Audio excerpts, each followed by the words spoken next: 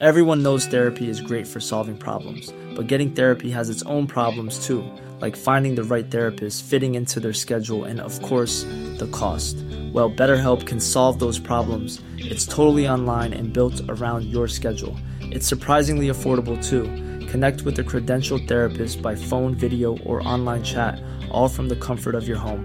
Visit BetterHelp.com to learn more and save 10% on your first month. That's BetterHelp, H-E-L-P. Ryan Reynolds here from Mint Mobile. With the price of just about everything going up during inflation, we thought we'd bring our prices down. So to help us, we brought in a reverse auctioneer, which is apparently a thing. Mint Mobile Unlimited Premium Wireless. How to get 30, 30, bit to get 30, bit to get 20, 20, 20, bit to get 20, 20, bit to get 15, 15, 15, 15, just $15 a month? Sold! Give it a try at mintmobile.com/switch. $45 up front for 3 months plus taxes and fees. Promo rate for new customers for limited time. Unlimited more than 40 gigabytes per month. Slows full terms at mintmobile.com. Hey, it's Paige DeSorbo from Giggly Squad. High quality fashion without the price tag. Say hello to Quince. I'm snagging high-end essentials like cozy cashmere sweaters, sleek leather jackets, fine jewelry, and so much more. With Quince being 50 to 80% less than similar brands. And they partner with factories that prioritize safe, ethical, and responsible manufacturing. I love that. Luxury quality within reach. Go to quince.com/style to get free shipping and 365-day returns on your next order. Quince.com/style. Hello, dear listener, and welcome back to Owning It, the Anxiety Podcast with me, Caroline Foran. This week, I'm thrilled to be joined by a returning guest and someone who has been very influential in my life, both personally and professionally, and that is the international best-selling author, Sarah Knight. She first wrote The Life-Changing Magic of Not Giving a Fuck. She went on to write countless more. There's no stopping her.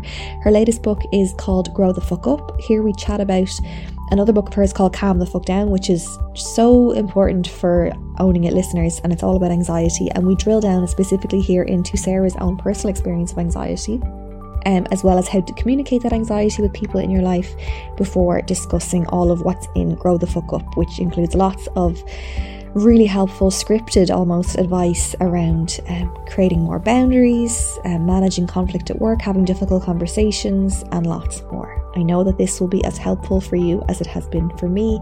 Sarah is so refreshing, and her book is out now. Enjoy. Sarah Knight, author of, I've actually lost count at this stage. How many books has it been? We'll go with 6 full-length books. 6 full-length books, a couple of journals. There is no stopping you. And thank you so much for joining me on Owning It, the Anxiety Podcast. It's been a while. It has. Thank you for having me back. I feel like the last time we spoke, I feel like I only there's like life before I had a child and life after, and anything that came before is kind of gone. So this feels like a fresh, brand new conversation to me. Just lost to the annals of time. But we are here to talk about Grow the Fuck Up, which I'm so excited for. I was asking you, is it out already? It is out. Yes, it is out now. I hope it's going so well for you. It's another incredible piece of life advice, so tangible, so digestible, just something that people can action right away. And I really want to get into a lot of what's in that, because it's so relevant to my listener, especially navigating the workplace and difficult conversations and things like imposter syndrome and feelings of, people pleasing and all that kind of stuff. But before we get to that, because we haven't spoken about it since you were last on, you did come out with Calm the Fuck Down, which is so perfect for Owning It, like exactly the kind of book that my listener would really want to read. So if it's okay with you, I'd love to ask you a little bit about the anxiety side of things, and then we'll move on to Grow the Fuck Up. Sure, absolutely. Ask away. What I found really lovely to read about in that book was that you were so forthcoming with the fact that you yourself had or do experience, anxiety, and you've been diagnosed with generalized anxiety disorder. I think so often we read these books and, think of the person writing them as just this expert who has all of the answers, and, you're actually going through it too. And that's really nice to hear, and that you're so relatable as well. So I would love to start by asking about your own experience of anxiety. Is it something that has always dominated or been a feature of your life? So it depends on how you look at it, because I think for a long time I didn't know that I had anxiety. So I would have told you that a dominant feature of my life was not feeling particularly well and having an upset stomach and being a little short of breath and changing my mind about wanting to go out and carry on with plans that I had made. Eventually, when I was in my 30s, I really kind of discovered, oh, this is what's been going on with me. And that was thanks to a panic attack that I had, my first panic attack, which was at my office. I was working in publishing at the time in New York City. And to make a long story short, I passed out in front of my coworkers. Wow. And when I kind of came to and had a conversation with the on-site nurse. We actually had an on-site nurse at Random House back in the day. She said, how old are you? What's your life like? Any big things going on in your world right now? And I had just planned a wedding and gotten married and gotten a new job and bought an apartment. And she said, I think this was an anxiety attack. And do you know what those are? And have you had them before? And I was like, oh, great. This is another thing I have to deal with. And it took several years, honestly, to really get more educated about what that meant for me and how to treat my anxiety, how to try to avoid getting to a point where I was passing out in front of people. And I really, it was hard for me. It was hard for somebody who's such a control freak, who's so type A, who identifies with being, on it all the time and being good in a crisis and being the person that you can go to if you need to get something done.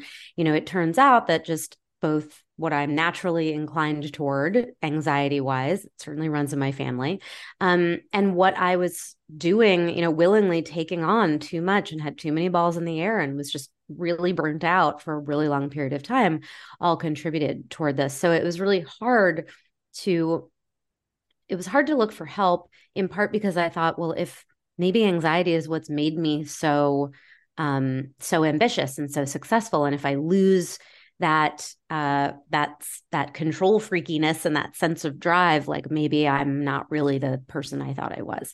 And I got past that out of desperation because I really had to make some changes. And that's when I started, going to see an anxiety specialist, and I started taking meds, and I started journaling, and I started doing things that I never thought I would do because I really needed something to work. And so now I'm 44. I would say I've been on top of this for almost 10 years.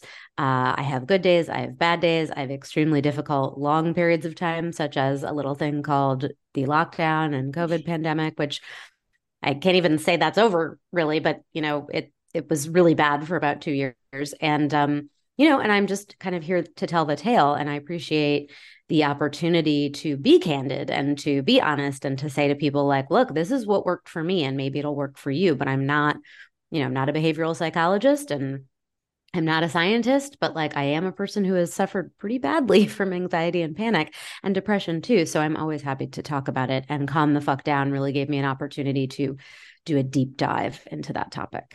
And I think that's what people really appreciate. I know myself, when my anxiety was at its worst, I didn't just want to hear from experts who were just quoting from some medical journal. I wanted to, like you say, hear from someone who had been to the depths of anxiety that I'd been to, or the heights, if you want to, because I guess it's like you're so up here worrying, and lived to tell the tale and come through it. I really wanted to be like, okay, I can see myself in that person. So it really is so beneficial for someone listening that you are not coming at it from a perspective of, I've done the doctorate in this.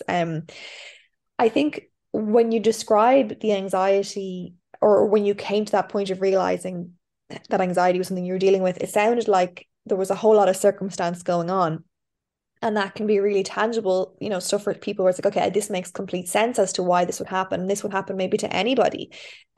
When you removed yourself from that situation, when you got the diagnosis, because I think over here in Ireland, where I'm from, they're a little bit less likely to just say you've got generalized anxiety disorder. It's probably more likely here and in the UK to be told you're experiencing anxiety due to, these circumstances. And I've never actually, even though I'm host of the anxiety podcast, I've never been told that I have a disorder. But I'm just curious, I'm not even sure what the question is here, but when you change that circumstance and you removed yourself from that very, you had come off the back of the wedding and the planning and the very, very high powered, high pressure job, did you then feel like, okay, that's past now? Or actually I am someone who is has always and might always be prone to this regardless of my circumstance? The latter, for sure. I mean, in Calm the Fuck Down, I talk about it as capital A anxiety. You know, you are a person, an anxious person who has anxiety disorder, and it can flare up at any time for all kinds of different reasons. And sometimes it seems like there's no reason. I do go into detail in the book talking about how you can kind of find the reason if you look hard enough. But then lowercase anxiety is like situational. It's like anybody might get into a situation where they're just overwhelmed and burnt out, and there's too much going on, and they might feel stressed. And this is something that, you know, comes up a lot in my marriage, because my husband is just not a person who has experienced anxiety, or certainly has not experienced depression in any way similar or approaching the levels that I have. And so it definitely like took a really long time, not only for me to figure out what was going on with me and accept what was going on with me, but to be able to explain it to someone who hasn't experienced it, to kind of say, like, as it turns out, I'm not just sort of sickly and you know, somebody who just like bails on plans and, you know, and is kind of like flaky. Like, this feeling that I'm having when I tell you I suddenly don't feel good, it is a physical feeling that is manifested as a result of these mental issues that I'm having. And so that's something that I think when you say you wanted to hear from people who actually experienced it, I think it was so important for me. I read a book called High Anxiety, like hi, like hello, High Anxiety by Kat Kinsman, that really helped me a lot, because this was somebody who was just saying just everything that I had been experiencing, some of the stuff that I had been embarrassed to admit I had been experiencing. And I thought, oh, I'm not alone. Even though logically and rationally, I knew I wasn't alone.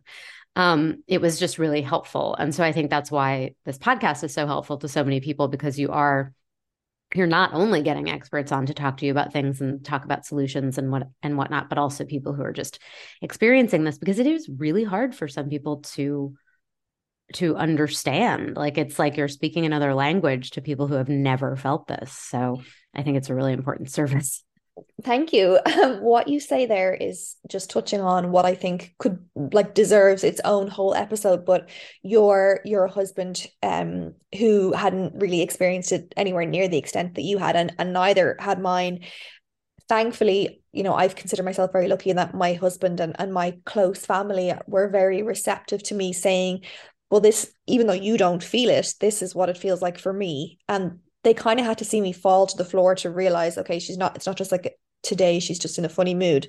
But you, to me, across all your books, are like a master communicator. If there's a theme that carries through, it's really how to like cut the shit and just like really effectively say where you're coming from. And something that people struggle with anxiety wise, not just communicating in you know, difficult conversations, but actually communicating the anxiety itself.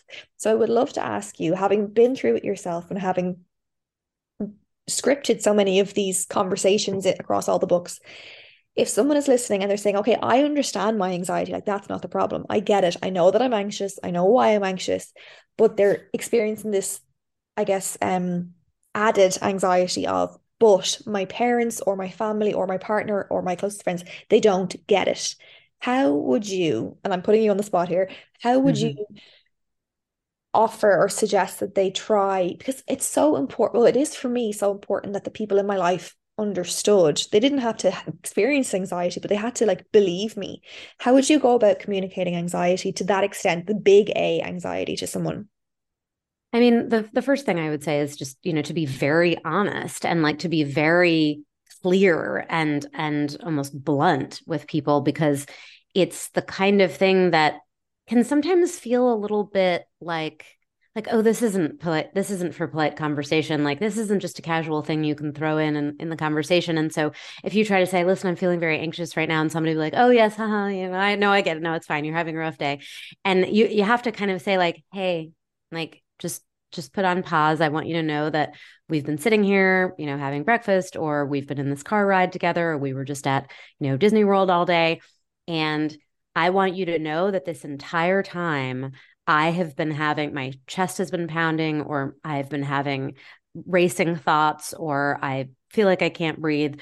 And if you're sitting across from me right now and you don't see any of that, I want you to know that that is what's happening to me right now, so that when I say, hey, listen, I'm feeling very anxious. I need to pause this conversation, or I think I need to clear the calendar for a couple of days because I'm going through a period of anxiety. I want you to know that you had no idea when we were sitting across from one another in this car trip. That's something that I feel has been very powerful to explain to people, that you can't see it going on in my face. And I'm telling you right now that all of this is happening inside of me while I'm trying to keep it together. That's one thing that I have found has been really useful, because it's like people are like, oh, like you're telling me something really serious right now. And like, really? Like you've been masking this? And I'm like, yeah, I'm masking it all the time. And then there will be the times when I can't, when you do watch me go into a full blown panic attack or something. And so if you understand how bad it has to be for me to break character almost, then maybe you'll be quicker to understand and kind of listen and note when I say, feeling a little anxious right now, I don't want to have this conversation, or I'm going to go upstairs and lie down, feeling a little anxious. Now I think after years and years and years, and again, it took me understanding this about what was going on first. I can't fault my husband or anybody else for not getting it when I didn't get it. But it's not just, oh, Sarah's having her vapors, she's just piecing out and like going up and laying down. It's like, oh, she's doing that because like it is like it's go time. Like she needs to, what my anxiety doctor would call is down regulate. In fact, you made the gesture about how you feel filled all the way up here above the top of your head. It's like, need to get it all the way back down here, like below the sternum, before you can kind of rejoin polite society. So I would say, don't be afraid to be honest. Don't be afraid to be very clear and very blunt, and not kind of try to dress it up in a lot of explanation, but just say, hey, just a lot going on in here right now. A lot of stuff happening. I'm trying not to cry. I'm trying not to freak out. It's been happening for the last 8 hours. I've been doing a really good job putting a good face on it. But when I say I'm feeling anxious, like this is sometimes what anxiety looks like. It looks like you don't recognize it, but I do. So you got to listen to me when I say that that's what's happening. Another question that I get asked a lot, and I think this would relate a lot to the sentiment in Grow the Fuck Up, is if someone is single and they're just, dating someone and they're thinking, when or how do I broach the topic of if there's someone who is struggling with their mental health? Because, you don't necessarily want to come down like a ton of bricks saying, I have this big thing. And I completely understand the anxiety around communicating that anxiety. When it comes to the dating pool, even though you're happily paired off, how would you advise communicating it in that stage of life? Well, with the caveat that I have basically never had to date. I went right from having, a couple of boyfriends in college to meeting my husband in 1999, and we've been together ever since. So thankfully, I have not been on the scene. I would say this.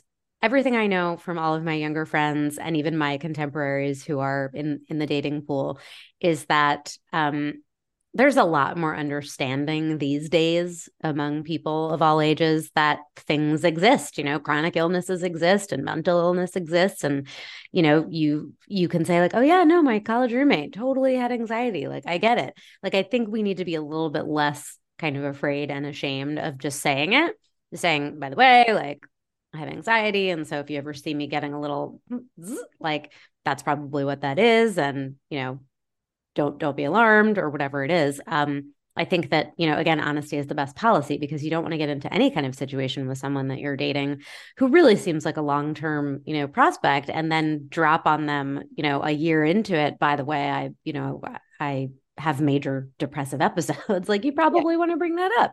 And chances are, I think that a lot of people have had people in their lives who have had various, whether it's mental illness or physical illness or limitations or other things, that they'll be like, oh yeah, no, I get that. My aunt suffers from that. Or like I said, my childhood best friend or my college roommate.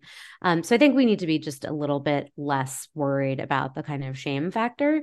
And I'm not saying that you necessarily put it in your Tinder profile.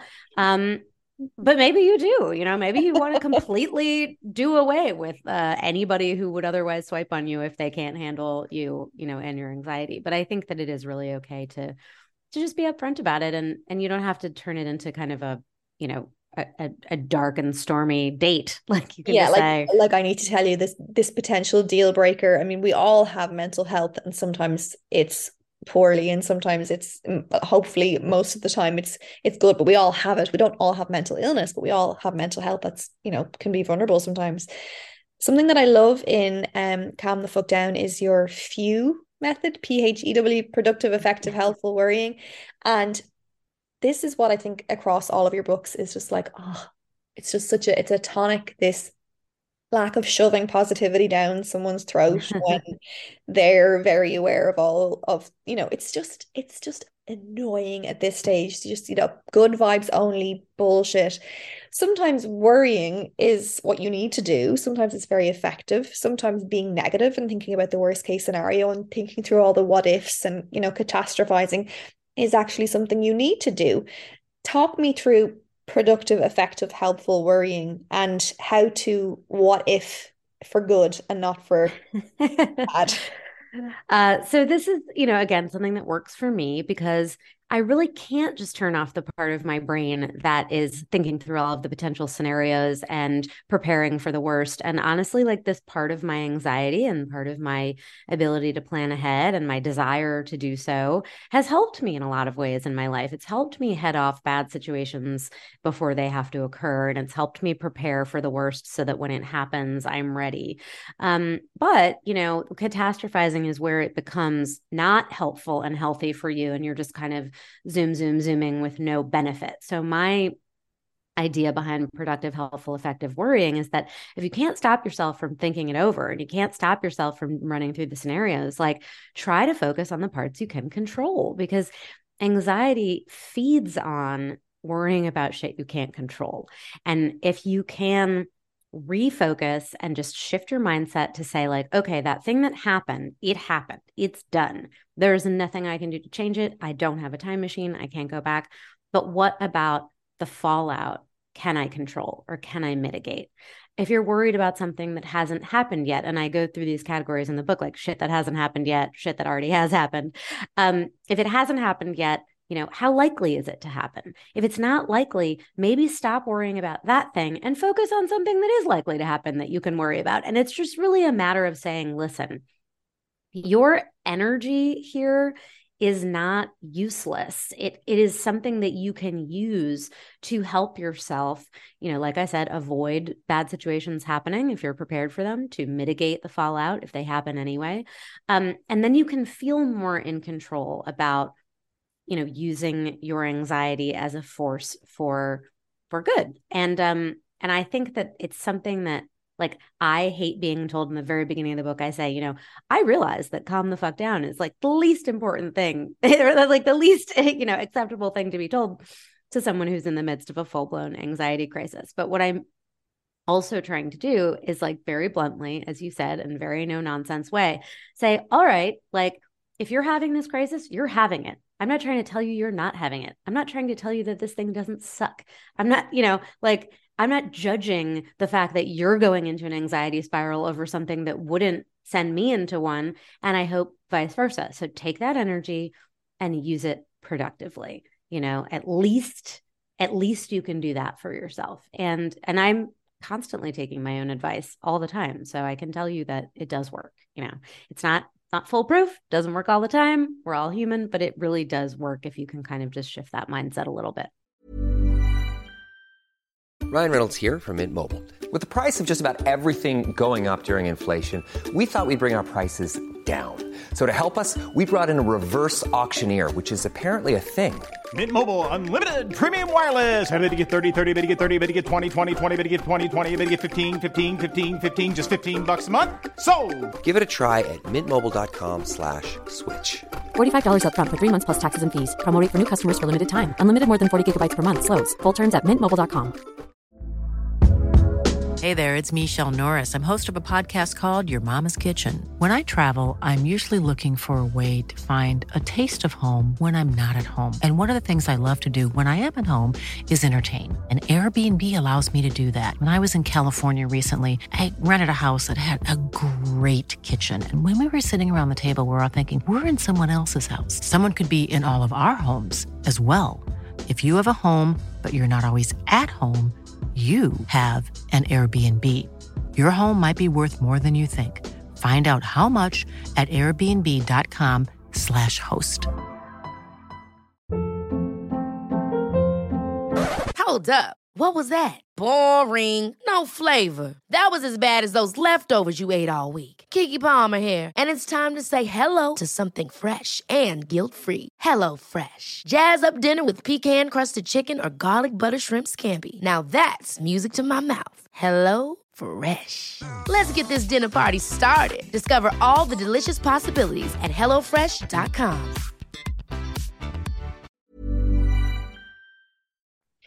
Moving on to Grow the Fuck Up, congratulations on another brilliant book. What made you feel, or what was it that you felt you hadn't said or covered that you thought deserved to be in this book? Great question. I kind of thought, oh, maybe I'm done. I've written all these books and I've said, I've covered very specific topics that are near and dear to my heart. And then I got to thinking, and it was inspired by a couple of things. It was pandemic times. I was having a bit of a mental nadir myself. And I had another book that I was trying to write and it wasn't really happening. And so I sort of set that aside. And also my brother and my sister-in-law got pregnant for the first time. And so I was about to become a first-time aunt. And I have a lot of aunts. They're all child-free, the same as I am. So I've had this really interesting and kind of unique experience of having this community of women having taught me lots of different things about the world and about myself. And in addition to everything, that I learned from my parents and my teachers and everything growing up. So I just had this little idea, this little kernel where I was like, what do I have to tell sort of young people? And what, maybe that's something that I could talk about where I could almost pull from get your shit together and calm the fuck down and you do you, and create sort of a blueprint for just living the sort of easiest, most pleasant version of adult life that you can possibly live. And, where Get Your Shit Together was very focused on goal setting and motivation and achievement, your own personal goals that you have for yourself. Grow the Fuck Up is really a much broader look at how to be a person in the world, not only how to make your life easier and more fun and more pleasant, but also how to be that for other people. And that's why the subtitle is How to Be an Adult and Get Treated Like One, because there's a lot of benefits. Yes, there's some drudgery. Yes, there's stuff that you really wish you didn't have to fucking deal with. But you do, because you're an adult and there's nobody else who's morally and legally responsible for doing it for you anymore. So the better you get at it, also the more trusted and respected you're going to be by other people in your life. They're going to leave you alone to get your work done because they know they can rely on you and depend on you. So they're not going to be hovering and bothering you and being pesky. And there's also things like if you have the resourcefulness and you can take the initiative to plan a great vacation, you can go wherever you want. You don't have to be beholden to where your parents wanted to take you, and you don't have to be beholden to a better organized friend. If you make your own money, you can spend it how you want. There's a lot of inherent rewards in being like an adult and acting like one. And as I started working on the book, I realized, people need this. All kinds of people need this. It's not just about young people. It's not just about people who are starting out. I know a lot of 30 and 40 and 50-year-olds who could use a little bit of a primer in what I sort of maintain are the three pillars of adulting, which is maturity, responsibility, and accountability. And even and just like in all of my other books, I have been able to admit in the pages of this one, the places where I needed a little bit of hardcore instruction. So, and that would be in the admitting I'm wrong, accepting criticism, and apologizing. That's all in the accountability section. Wow. Yeah. I mean, I love the way you describe it as it sounds like something that's for young people who are starting out, but actually there are so many of us who are supposed to have our flying colors at this stage, and maybe it's like, I don't know about in where you are, but in Ireland with the driving test, you do the test once and then you never ever do it again, and then you're a terrible driver by the time you're 10 years in, and you could probably really do with a primer on how to not mow people down on your way to the shop. So honestly, it's criminal that I have not had to take another driving test, because I got my driver's license when I was 16, and you should not put me behind the wheel of a car, but I still have it.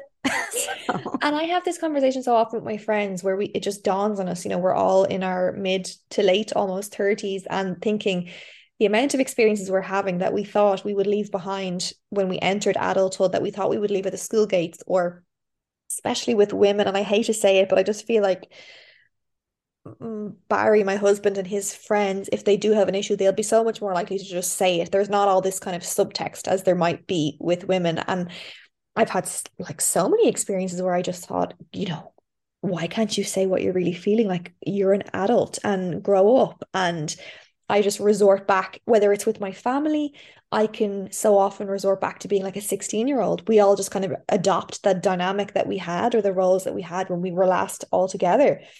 So at Christmas time and, different times of the year, like I'm suddenly like this moody teenager where my brother's, he's the favorite one and I'm like the difficult one, and you just fall back into it. You're like, you're fucking. Are you the oldest? No. Oh, because I'm the oldest and the girl, and I am definitely the difficult, bossy one. And my brother is 6 years younger than me, and he is definitely the favorite. So my brother is 6 years older than me, and he was the favorite. He couldn't do a thing wrong. And I was like all mouthy, and I was told your mouth will get you into trouble one day. And it did, but in a good way, I like to think. But just that, even though we're an adult, we can kind of fall back in, or with friends, especially, we can feel that feeling that you thought was like a primary school level issue of, what does she actually feel about me or think about me? So there's so much in it that is probably more necessary for adults these days than people who have yet to make the transition into adulthood. There's a couple of things I would love to tease apart. You mentioned some of it there. How to say sorry. So conflict in general is such and I think we just want to, I don't know many people who like go head first into it with confidence. So whether it's a broaching conflict where you feel slighted, but what I want to start with is, what if it's not them? What if it is you? Because I feel like we live in this world where we're just constantly told now, your feelings matter and where you're coming from is valid. But sometimes you have been an asshole. Sometimes you were a dickhead. Sometimes you were in the wrong. And we're so afraid to say that these days because we can always spin it and make it seem like the world is against us. Yeah, I mean, and I'm sort of the queen of not sorry, right? Because in my first book, The Life-Changing Magic of Not Giving a Fuck, was all about, making decisions about what serves you, what makes you happy, getting rid of the stuff and the people and the relationship and the tasks that don't, and not being sorry about it. But that is all based in the idea of being honest and polite and not being an asshole. So when I encourage people not to apologize for things that they have every right to think and do and feel, and decisions that are perfectly valid and good for their lives without having intentionally hurt someone else on the path toward doing it, that's when you can say, listen, I'm not sorry about that. I'm not going to beg and grovel for forgiveness for something that I was absolutely justified in wanting to do. On the flip side of that, I think that for me, and again, this is for me, not an expert, not a scientist, don't know how it works for everybody, but one of the reasons that it's hard to apologize when I am in the wrong, or to admit a mistake that I have clearly made, like when there is evidence that this is a mistake and you made it, is because it sort of almost compounds the trauma and the shame of having done it in the first place. Like you have to dig that back up to issue an apology. You're admitting what you've done wrong, or you're saying I was a jerk, or you're saying I shouldn't have done that. I shouldn't have said that. And it's like you're asking for a moment where you have to relive that trauma. And what I suggest in the book, because this is what helps me, is to reframe the idea of apologizing as liberating, to say like, I don't have to stay up, lay awake at night for the next week, replaying this scenario in my head where I was a bitch to my friend, or I really blew it in a meeting, or, whatever the issue is that you need to admit to and apologize for. The quickest way to end that is to just say, I'm sorry, and move on. That is when people will be like, thank you, or great, now go clean it up, and then you don't have to have that ongoing kind of re-traumatizing situation where you're thinking about it. Just say, I'm sorry. It's very empowering. It's very liberating. Also, if it helps for you to think of yourself as a bigger person, sometimes the way that I am able to muster an apology is because I'm like, well, look, even if I think the other person also did something wrong here, I'm the one that's willing to apologize for it. And that makes me better. And you know what? If that's what gets you from point A to point B, so be it. In addition, my husband, infuriatingly good at admitting when he's wrong and saying, I'm sorry right away. So little healthy competition, that also never hurts. But I do think that it's this idea of like, if it feels bad to admit that you're wrong or to accept criticism, and it feels bad to apologize for that because it compounds the badness of admitting that you did something wrong, like reframe it so that it feels good. Be like, okay, I'm done with that. That's off my list. I apologized. We're all moving on. Just rip off the Band-Aid, start over. It's the quickest path to restarting the clock. Sometimes we're so in our head about things that we said or did or how things have transpired that it's hard to even identify that maybe we had a part to play in something. You talk about how to be your own bad cop. Like, how can someone even, if something's not being resolved, like, at what point do you think, hang on, what was my part in this? How do you identify that within yourself? I mean, I think a big red flag is, have I had to be asked twice? Have I had to be asked 3 times? Like, has this come up more than once? Because maybe the first time you could fob it off and say, oh, so-and-so is just being overly sensitive, or that's not a bad topic to bring up, at a dinner table. I don't see why they think that. But if somebody has to ask you multiple times, or multiple people have to ask you to stop doing something, to not do something, to please rethink your stance on something, then that's a clue that maybe you should be paying attention. And I actually write about this in the section of Grow the Fuck Up that relates to your health and well-being, and specifically your mental health. And you talked about this a couple of minutes ago, like, if more than one person has to more than one time suggest that maybe you seem to be having a tough time, might want to look for help somewhere, your friends and family are typically not accusing you of being mentally unstable for shits and giggles. They're saying, we're worried about you. We've noticed that maybe you're having a hard time. Love for you to talk to someone. Have you thought about X, Y, and Z? It can feel like you're being attacked, but like, logically and rationally speaking, most of the time people are not trying to gaslight you into thinking that you have a mental health issue that you don't, and they're not doing it to be mean. They're doing it out of concern. And so there's probably some validity there. So I would say that, if you have to be asked more than once, or if you have to be asked by more than one person to stop doing something, to rethink a behavior, then that's a sign that maybe it's you and maybe it's not them. Another kind of, branch of this topic of like, be your own bad cop, and like, is just being more self-aware in general. And I begin the book with exercises in self-awareness, because nobody can be a mature, grown-up individual if they can't look within and really accurately and willingly self-assess their behavior, how they're feeling, their health, what they want out of their life, whether they're happy in their job, in their relationship, unhappy. You really have to be able to ask yourself those questions and answer them honestly. And that's before you can move on to communicating those issues to anybody else. You have to understand them for yourself. And I think that, a lot of our bad or quote bad behavior can stem from not being very self-aware, from just kind of plowing through and saying and doing things that, you haven't stopped and thought about, like, how am I coming across? Do other people seem upset by this? Have people said that they're upset by this? So you really do have to take those data points and be willing to, consider them moving forward. And this is where I talk about the 3 C's. Critical thinking is the first one. Like adults have all these data points. We have all this life experience. We've been in situations where good things have happened, and we've been in situations where bad things have happened. And it is incumbent upon us to calculate going forward. Like, I've been here before. This is what happened. This was bad. This was good.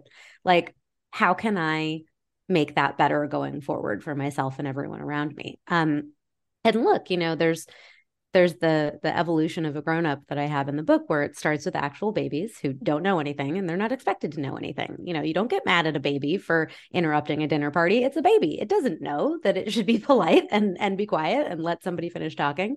But then there's, the big fucking babies. And those are people who've had all of this opportunity for education and to have the good behavior modeled for them, and who've made mistakes and seen the consequences of them, and are just unwilling to make any changes. The rest of us who are willing to make the changes and are willing to think critically and are willing to work on our communication skills and are willing to work on our coping skills, which is the third of the C cycle in the book, the 3 C's. That is how you go from being sort of an adult in age only to being a total fucking grown up. I love it. I think identifying or knowing when to take responsibility is one thing.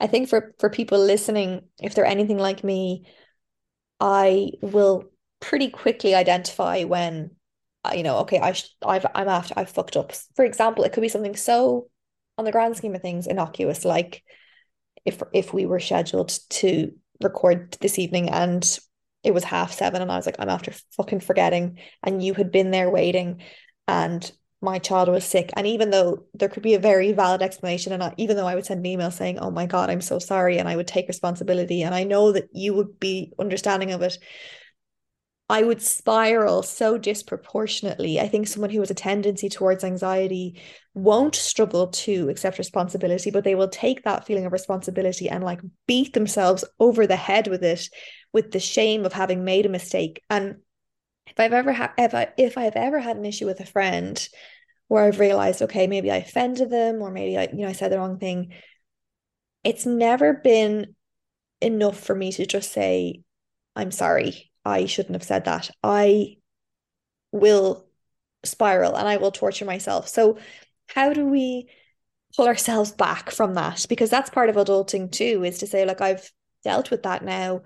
Accept your if you say that's fine, don't worry, I need to accept that at face value. But I'm thinking, oh my God, she hates me now. This is going to color her experience of me. So just, generally your thoughts on going the complete other end of the scale. I think that the best thing to do is to reverse the scenario and be like, what would you think if I did that? If I had to cancel it on the last minute and I wrote to you and I said, I'm so sorry this happened, XYZ, like, would you accept that apology? And if you accepted that apology and you were like, yep, this happens, I've totally been there, done that, you probably aren't thinking about it again after that. Now, if I were a person, the flip side of that is learn from your mistakes, learn from your issues. If you're prone to forgetting, set multiple alarms.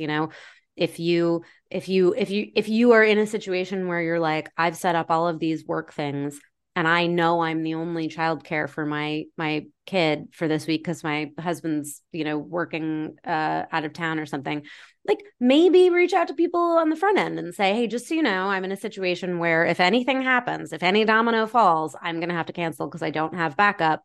Is that okay with you? I've done that myself where I've said like, I'm expecting, an urgent, potentially urgent phone call with a parent coming out of surgery. We've had this appointment on the calendar for a really long time. Is it going to be okay with you if I have to pause and take that call? If it's not okay with you, if you can't work around it, we should reschedule now, and get into the habit of like heading it off at the pass if you know that this is something that might happen. And moreover, if you know it's something that might send you into a spiral if and when it does happen, because shit happens. But I would say, think to yourself, if I were in this situation and this happened, would I forgive the person? Would I stop thinking about it? And if the answer is, actually, this person does this all the time, and I would be a little bit miffed, and I would stop making appointments with them, and I would stop making lunch dates with them, and then that's because that person hasn't learned from their mistakes. And this is like a big, big part of accountability, is not just recognizing I've done something wrong, not just apologizing for it, not even just fixing whatever fallout came from it, but learning from it with the goal of not repeating the issue. And like I said, some things just come up and like, there's nothing that you can do. Those are shit storms that, they weren't even on the radar and suddenly they were there and you have to deal with the fallout. But there are things and behaviors and situations that we find ourselves in where we're like, you know what? If I just didn't let it get to that point, this would never happen again. So here's what I'm going to do. I'm going to make preemptive phone calls, or I'm going to, it's like the commitment to learning from it is what makes you a total fucking grown up in the situation, even if the bad situation had to happen before you learned that lesson and were able to commit to learning from it and trying not to repeat it. So helpful. Something that comes up in the book, and it seems to come up in a lot of conversations I have when it comes to anxiety, or falling off the track of what's important to you and experiencing anxiety, it tends to be because we lose sight or can lose sight of what we actually value. And you have an exercise in Grow the Fuck Up called What Do I Value? I get asked this all the time, and I feel quite clear on what's important to me, but what is your method or what's your formula for figuring out what's important to you? Because I think if you are clear on your values, then in my eyes, anxiety can sometimes, serve as a compass to make you realize, to point you back towards them. If you're experiencing anxiety, maybe it's because you've gone off course of your values. So what are values for you, and how do you end up on them? So this section of the book came out of my absolute dedication to prioritizing. I have written about prioritizing in so many different ways, prioritizing what's important to you, prioritizing items on your to-do list based on urgency. I find it a really helpful way to organize my life and to organize my brain. But one thing that I think that people, particularly younger people who are maybe just starting out in relationships, like you've never had a roommate before and now you have a roommate or a dorm mate, if maybe you've never owned your own car before and now you do, and you have to be responsible about that sort of thing, particularly professional stuff. But also for those of us who've been at this for a long time, it helps to reprioritize. And so this is a discussion of your priorities as evidenced by your values in life and what's important to you. And so if your priorities are having good relationships with your friends, then you need to set aside time and energy to keep up those relationships. Make sure that you're reaching out to people via text periodically. Make sure that you're, seeing people in person if that's important to you. If you value, feeling healthy and feeling good, there are a lot of people I know who are absolutely burning the candle at both ends, and they're happy to do it. They want all the experiences. They don't want to give up a single thing. They want to run the 10K and they want to stay out at the club the night before, and they want to go on that family vacation, and they want to do all these things. And like their values are like having those experiences and being present and like basically, breathing on as many people as they can in any given week. Whereas I really value my health and well-being. And I've discovered that, in order to get there, like I have to get really good sleep, and I can't do things, I can't make plans 4 nights in a row. Like I just had a weekend full of like wedding activities followed by a weekend full of like charity fundraising activities. And the 3 days in between, I was just like, I was like comatose basically because I had just like really gone for it in a way that is not great for me. And so, when you sit down and you say, okay, what makes me feel good? Very simple question. Is it eating my vegetables? Is it getting a good night's sleep? Is it winding down with a book at night? Is it having brunch with my friends? What makes me feel good? And then on the flip side, what makes me feel like shit? And you have this list of things. And again, it can be super mundane little stuff to kind of like big existential life issues. I feel really good when when I get professional recognition, or I feel really good after a workout. And on the other side, what makes me feel like shit? And then look at those lists that you have and be like, okay, so am I prioritizing my time, energy, and money in service to these things that I claim to value? And there are going to be some times when you're going to look at those lists and be like, I'm not. I sat here and I said, I sure do value a good night's sleep. And yet, look at my week, look at my month, look at all of these plans I have. How did I get tucked into these? Why did I think this was a good idea? I need to start making some different choices. And so it's really about, if you want to have a good life and you want to be a good colleague and parent and spouse and sister and boss, you have to, like, you're not going to be any of those things if you are not happy. And if you are not living your life in service to the things that are really important to you and to the things that you value, then you're going to be real grumpy and you're not going to be, the best person that you can be for yourself or for other people. So I always come back in all my books to like, it's okay to be selfish. Like there's good selfish and there's bad selfish, and good selfish is taking care of yourself so that you can give as much of yourself to others as is realistic. And I think that like, it's just really important for us not to lose sight of the fact that it's okay also to value whatever you want to value. Like, a lot of people look at me cross-eyed when I say I don't set an alarm. Like, the greatest gift I give myself is sleeping until I'm done sleeping in the morning. And sometimes that's 8 a.m. and sometimes it's 11:30. And like, that is my priority. And it can sound ridiculous to somebody else, but I think a lot of people's priorities are ridiculous. If it's what gets them through the day, then who am I to judge? Absolutely. Oh my God. That is the goal, to get to life without an alarm. That is one of my values, is like, if I, well, not values, but like dreams, is when I could say, I'm going to sleep, I'm not setting an alarm. Or if there's an alarm in the form of a child going off, it's not my responsibility to go and tend to it. That is the dream. Something that you talk about a lot in the book, and I guess it comes up in different sections of the book as well, is this whole idea of boundary setting. And we're hearing so much about it these days, about how important it is to set boundaries. And I guess it goes right back to the life-changing magic of not giving a fuck and being clear on your boundaries.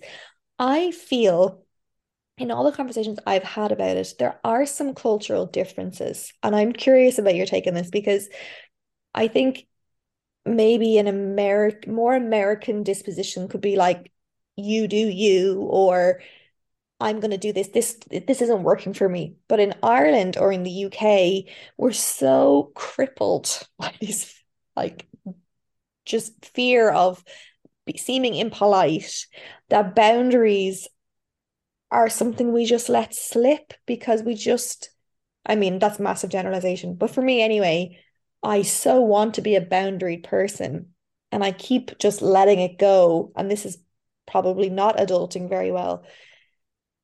I let it go in favor of that person thinking nicely of me, or wanting to be liked, or wanting to appear to be so accommodating, or being afraid to offend, or, really just always putting yourself at the bottom of the list. And no wonder I'm still having these conversations about anxiety.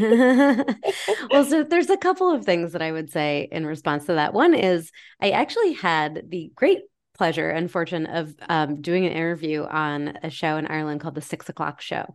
And one of the questions they asked me involved, how do you say no? And I gave an example of, like, your sister asks you to come to your nephew's soccer match, football, I guess, match. It's early on a Sunday morning. You don't want to get up. It's an hour and a half drive. You don't want to watch a bunch of 9-year-olds screaming and running around on the pitch, but you want to, have a good relationship with your sister and your nephew. And so you offer an alternative. You say, I'm not going to be able to make it to the match, but I'd love to take you out to lunch after when you get back into town. Or, could we maybe go to the arcade, in the afternoon or something like that? So you're offering like an alternative. Yeah. And one of the hosts just burst out laughing. He said, I don't think you know Irish women. I have 5 sisters. And if I said that to one of them, I'd get my head chopped off. And I said, to me, I am very big in the UK and Ireland. So there have got to be people out there who are taking my advice, and maybe they're not admitting it to everybody else around them, but they're like, I needed to hear this. Like, maybe that's exactly what makes the books a success there, because you all have more issues with being selfish and setting boundaries. The other thing I would say is, I have seen this in my own life with really close friends of mine who have watched me. I've always been a blunt person. I've always, done what I wanted, been a little bit contrarian, not listened to people saying this is how it should be done or has to be done. But I think to myself, no, the right way to do it is going to be this. But I did not really start setting very firm boundaries and things like that until I started writing these books and started practicing what I was preaching and really seeing the benefits in my life. And I have all of these friends who have obviously seen it too. And if there's one thing I can say, is that when you are out there setting firm boundaries without being an asshole, just being very clear and not making a big deal out of it yourself, not saying, oh, listen, I'm so sorry, but I have to tell you that I really don't want to do this.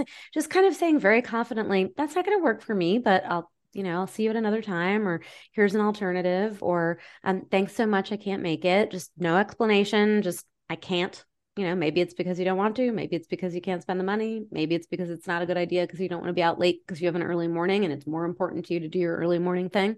You don't have to give a lot of explanation. But when people see you doing this, I have a feeling that a lot more of them are going to envy you and are going to want to emulate that behavior than you think. Like, There will be people who are going to be kind of personally aggrieved and set in their ways, but I think a lot of people are going to be like, wow, Caroline just said no and the world didn't end, And then the other aspect, the other side of that coin is, with the exception perhaps of, very stern Irish mums or sisters, most people don't care nearly as much about how you live your life as you think they do. They really are not that focused on it. And if you say you can't make it to something, they're just like, oh, she can't make it. Okay. I can't tell you who did and didn't come to my wedding. Like, it's like, oh, RSVP, no. Okay. Like, great. See you another time. So I think you can rest easy knowing that most people really don't care nearly as much as you think they do about your boundaries. And the other thing is that I do think that if you're out there kind of setting and enforcing those boundaries in a diplomatic and perfectly friendly way, there are going to be a lot more people who are going to want to emulate that. And you're going to see a lot of that behavior eventually mirrored back to you, as I have over the last several years. I kind of feel like seeing it more gives me more permission to be like, okay, maybe it's more socially acceptable now to do that. Like, I almost need to follow the pack in that way. Whereas I think learning how to set boundaries and knowing the importance of them for yourself is one thing, but how we perceive other people's boundary settings is just as important. I have to be able to see a friend say, no, this doesn't work for me, without me jumping to thinking, well, she just suits herself. Like, well, of course she should. Or, in our friend group, like if there's a friend who regularly just drops out or cancels out of things, we're like, you can just so quickly get into a mindset of thinking like, fuck's sake, and not giving them the benefit of the doubt. So it's culturally and on a societal level, we have to work on our perception of other people's boundaries too. Would you agree? Absolutely. And I think, and I've kind of addressed it from both sides in various books. And in Fuck No, which was the book that came before Grow the Fuck Up, I really was just like scenario after scenario after scenario, hundreds and hundreds of examples of things that might be asked of you, ways to decline, how to do it without completely damaging your relationships and your reputation. But in Grow the Fuck Up, I'm taking the other tack and saying and encouraging people to say like, look, adults respect other people's boundaries. And it's really a golden rule kind of thing, do unto others as you would have them do unto you. And you hope that people who have been reading my books for the last several years have developed ways to say, that friend who's a flake, who's always flaking out, maybe that person hasn't figured out how to say yet to their group of girlfriends. Like, I know we have the standing Wednesday dinner date, and I know I almost always cancel. And then you see me at spin class on my Instagram reels, and you probably think that I'm just such a flake. But honestly, I'm so busy and work is so crazy. And exercise is the only thing that gives me this like moment of serotonin and, and like feeling accomplished and getting my zoomies out. And like, I'm always going to choose the exercise, I realize. And it's not because I don't love you all and want to spend time with you, but maybe we can figure something out for a weekend day, because obviously these weeknights are not working for me. Mm-hmm. Like, there are people who haven't figured out how to say that yet. They just, every week they leave it up until Wednesday afternoon and then they cancel because they are like worried about what other people are going to think. On the flip side, if you're saying, I would totally understand if you gave me that explanation, and I certainly would hope that you would understand if I gave it to you, then maybe you should try giving that explanation. And maybe you should also, as the potentially aggrieved friend, when they do tell you that, say like, oh, yeah, okay, no, I totally get it. The problem is when none of us are being honest with each other, we get more likely to be like miffed and pissed off. I've also had friends who are not my friends anymore who were absolute utter flakes with no good reasons and never any kind of apology or explanation, and just kind of clearly were looking for the best, the best invite. And so they had RSVP'd to your party, but if something better came along the day before, they would do that, and they would totally let themselves get caught out on it on social media, and they wouldn't acknowledge, that they were kind of a dick for bailing on you in the last minute. And those are not good people. And those are people who are neither respecting your boundaries, nor are they sort of respecting society's, just like kind of a moral and ethical way to fly, which is, I know people get like, they think that my books, with the F words and everything, that I must be this, selfish bitch who just like doesn't care about what anybody else thinks, and I'm only in it for myself. But no, I am all about, like I said, honesty, politeness, not intentionally harming other people. There are ways to thread that needle to do what you want to do and not do what you don't want to do without having to hurt somebody else's feelings.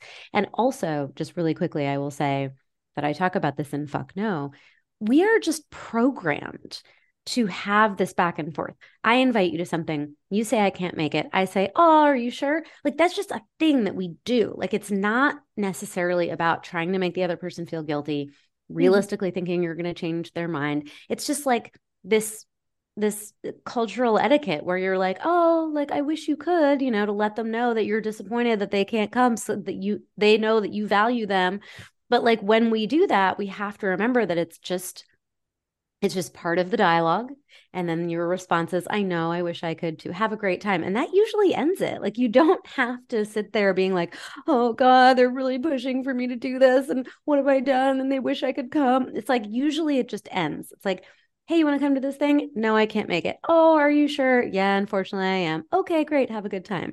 There will be people in your life who will actively try to guilt you into things. And to those people, I say, your inability to say no says more about you than it does about me. And to listen to accept no says more about you than it does about me. So, absolutely. I have learned so much from you from your very first book, and the conversations that we've had. Countless people around the world have learned so much from you in just, I mean, I really love just getting down to the granular level of how to construct a sentence, which has been invaluable to me, whether it's over email or a work thing or how to frame things. It's been so helpful, and like, you have just done this massive service to people everywhere, particularly women. But for you, coming out with Grow the Fuck Up, you're obviously still learning all the time as well. What for you has been the biggest learning from Grow the Fuck Up? What for you is the takeaway there that you are applying to your own life? Definitely, it's the accountability end of the spectrum. And, you know, it's for me to take all of the components of the things that I've been preaching and teaching for the last many years, and remember that there's this final bit where you have to be willing to sit back and absorb everything that's happened to you, the good and the bad. You have to take responsibility for it and move forward and learn from it and clean up your mess. And like, it is the linchpin, I think, that holds the other parts of adulting together. It is mature to be able to take criticism and admit when you're wrong and apologize. And it is responsible to clean up after yourself, to fix things that you broke, you know? And so those three pillars of maturity and responsibility and accountability are kind of linked by that accountability factor. And that's the thing that I've been in situations, you know, I started writing this book last spring maybe. And so, you know, it was really finishing up in maybe August or September of last year, going through all the edits up through the holidays. And now that it's been, you know, out for a month or so, like, I've been in situations where I have had to stop and go, Sarah, you just wrote about this. You wrote about taking criticism. Like, you need to go reread that section and, you know, and be better and do better. So I would say that for me, it's about taking that last little, you know, that last fork in the adult road and being willing to, you know, to put it all into the critical thinking machine and say, okay, I see what happened here. I see my part in it. I understand how I could avoid that in the future, and move forward, because that's how you improve your lives. You know, all of these books are self-improvement, right? They're personal development, and you're not going to be able to develop if you can't acknowledge your part in whatever has transpired. Mm-hmm. Absolutely. And will there be any more books, or are you waiting for the one that you said you were going to write when you retire about how to just sip mimosas? Right. Why the fuck not? Yeah. I'm trying to take a little bit of time off. It's really hard for me to say that. It's so hard. I feel so privileged and weird, and it activates my ambitious type A kind of like, but I've been at this for quite some time. There are 10 books in the world, 6, as I said, full length, no fucks given guides, 1 coffee table quote book, 3 journals. I am a little tired. And so my goal is to take a couple of months off for this summer and reassess. I do still have that other project waiting in the wings. There's some other new stuff that I might be interested in doing instead or additionally, but I need a little bit of R&R before I can before I can move forward. You have definitely earned it. Sarah and I thank you so much again for just you're so many pearls of wisdom, and your way with words and your way of explaining things that makes everything seem so accessible. And yeah, like, thank you personally for really positively influencing my life, and no doubt the people who are listening to this episode as well. And congratulations on another incredible book. Oh, thank you so much. I really appreciate you having me.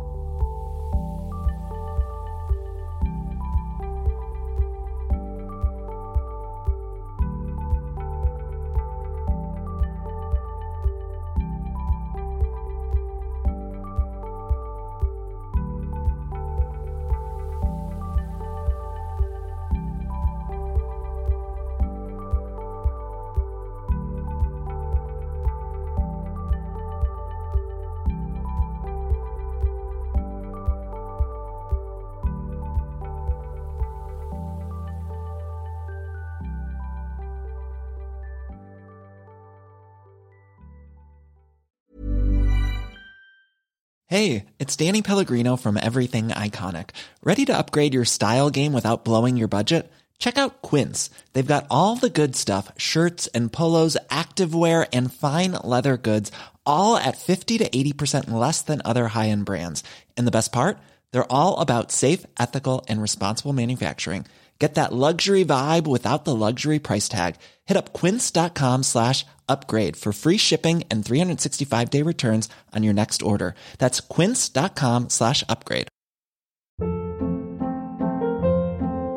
Hold up. What was that? Boring. No flavor. That was as bad as those leftovers you ate all week. Keke Palmer here. And it's time to say hello to something fresh and guilt-free. Hello Fresh. Jazz up dinner with pecan-crusted chicken or garlic butter shrimp scampi. Now that's music to my mouth. Hello Fresh. Let's get this dinner party started. Discover all the delicious possibilities at HelloFresh.com. Mom deserves the best, and there's no better place to shop for Mother's Day than Whole Foods Market. They're your destination for unbeatable savings, from premium gifts to show-stopping flowers and irresistible desserts. Start by saving 33% with Prime on all body care and candles. Then get a 15-stem bunch of tulips for just $9.99 each with Prime. Round out Mom's menu with festive rosé, irresistible berry chantilly cake, and more special treats. Come celebrate Mother's Day at Whole Foods Market. The easiest way to access Owning It Real Time is to head to the link in the episode description or episode details, whatever you call them, show notes. You will find the link in there at the top. You can sign up right away for Owning It Real Time and access a full library of 10 situation-specific audio guides that will help you own your anxiety even more than you've ever done before.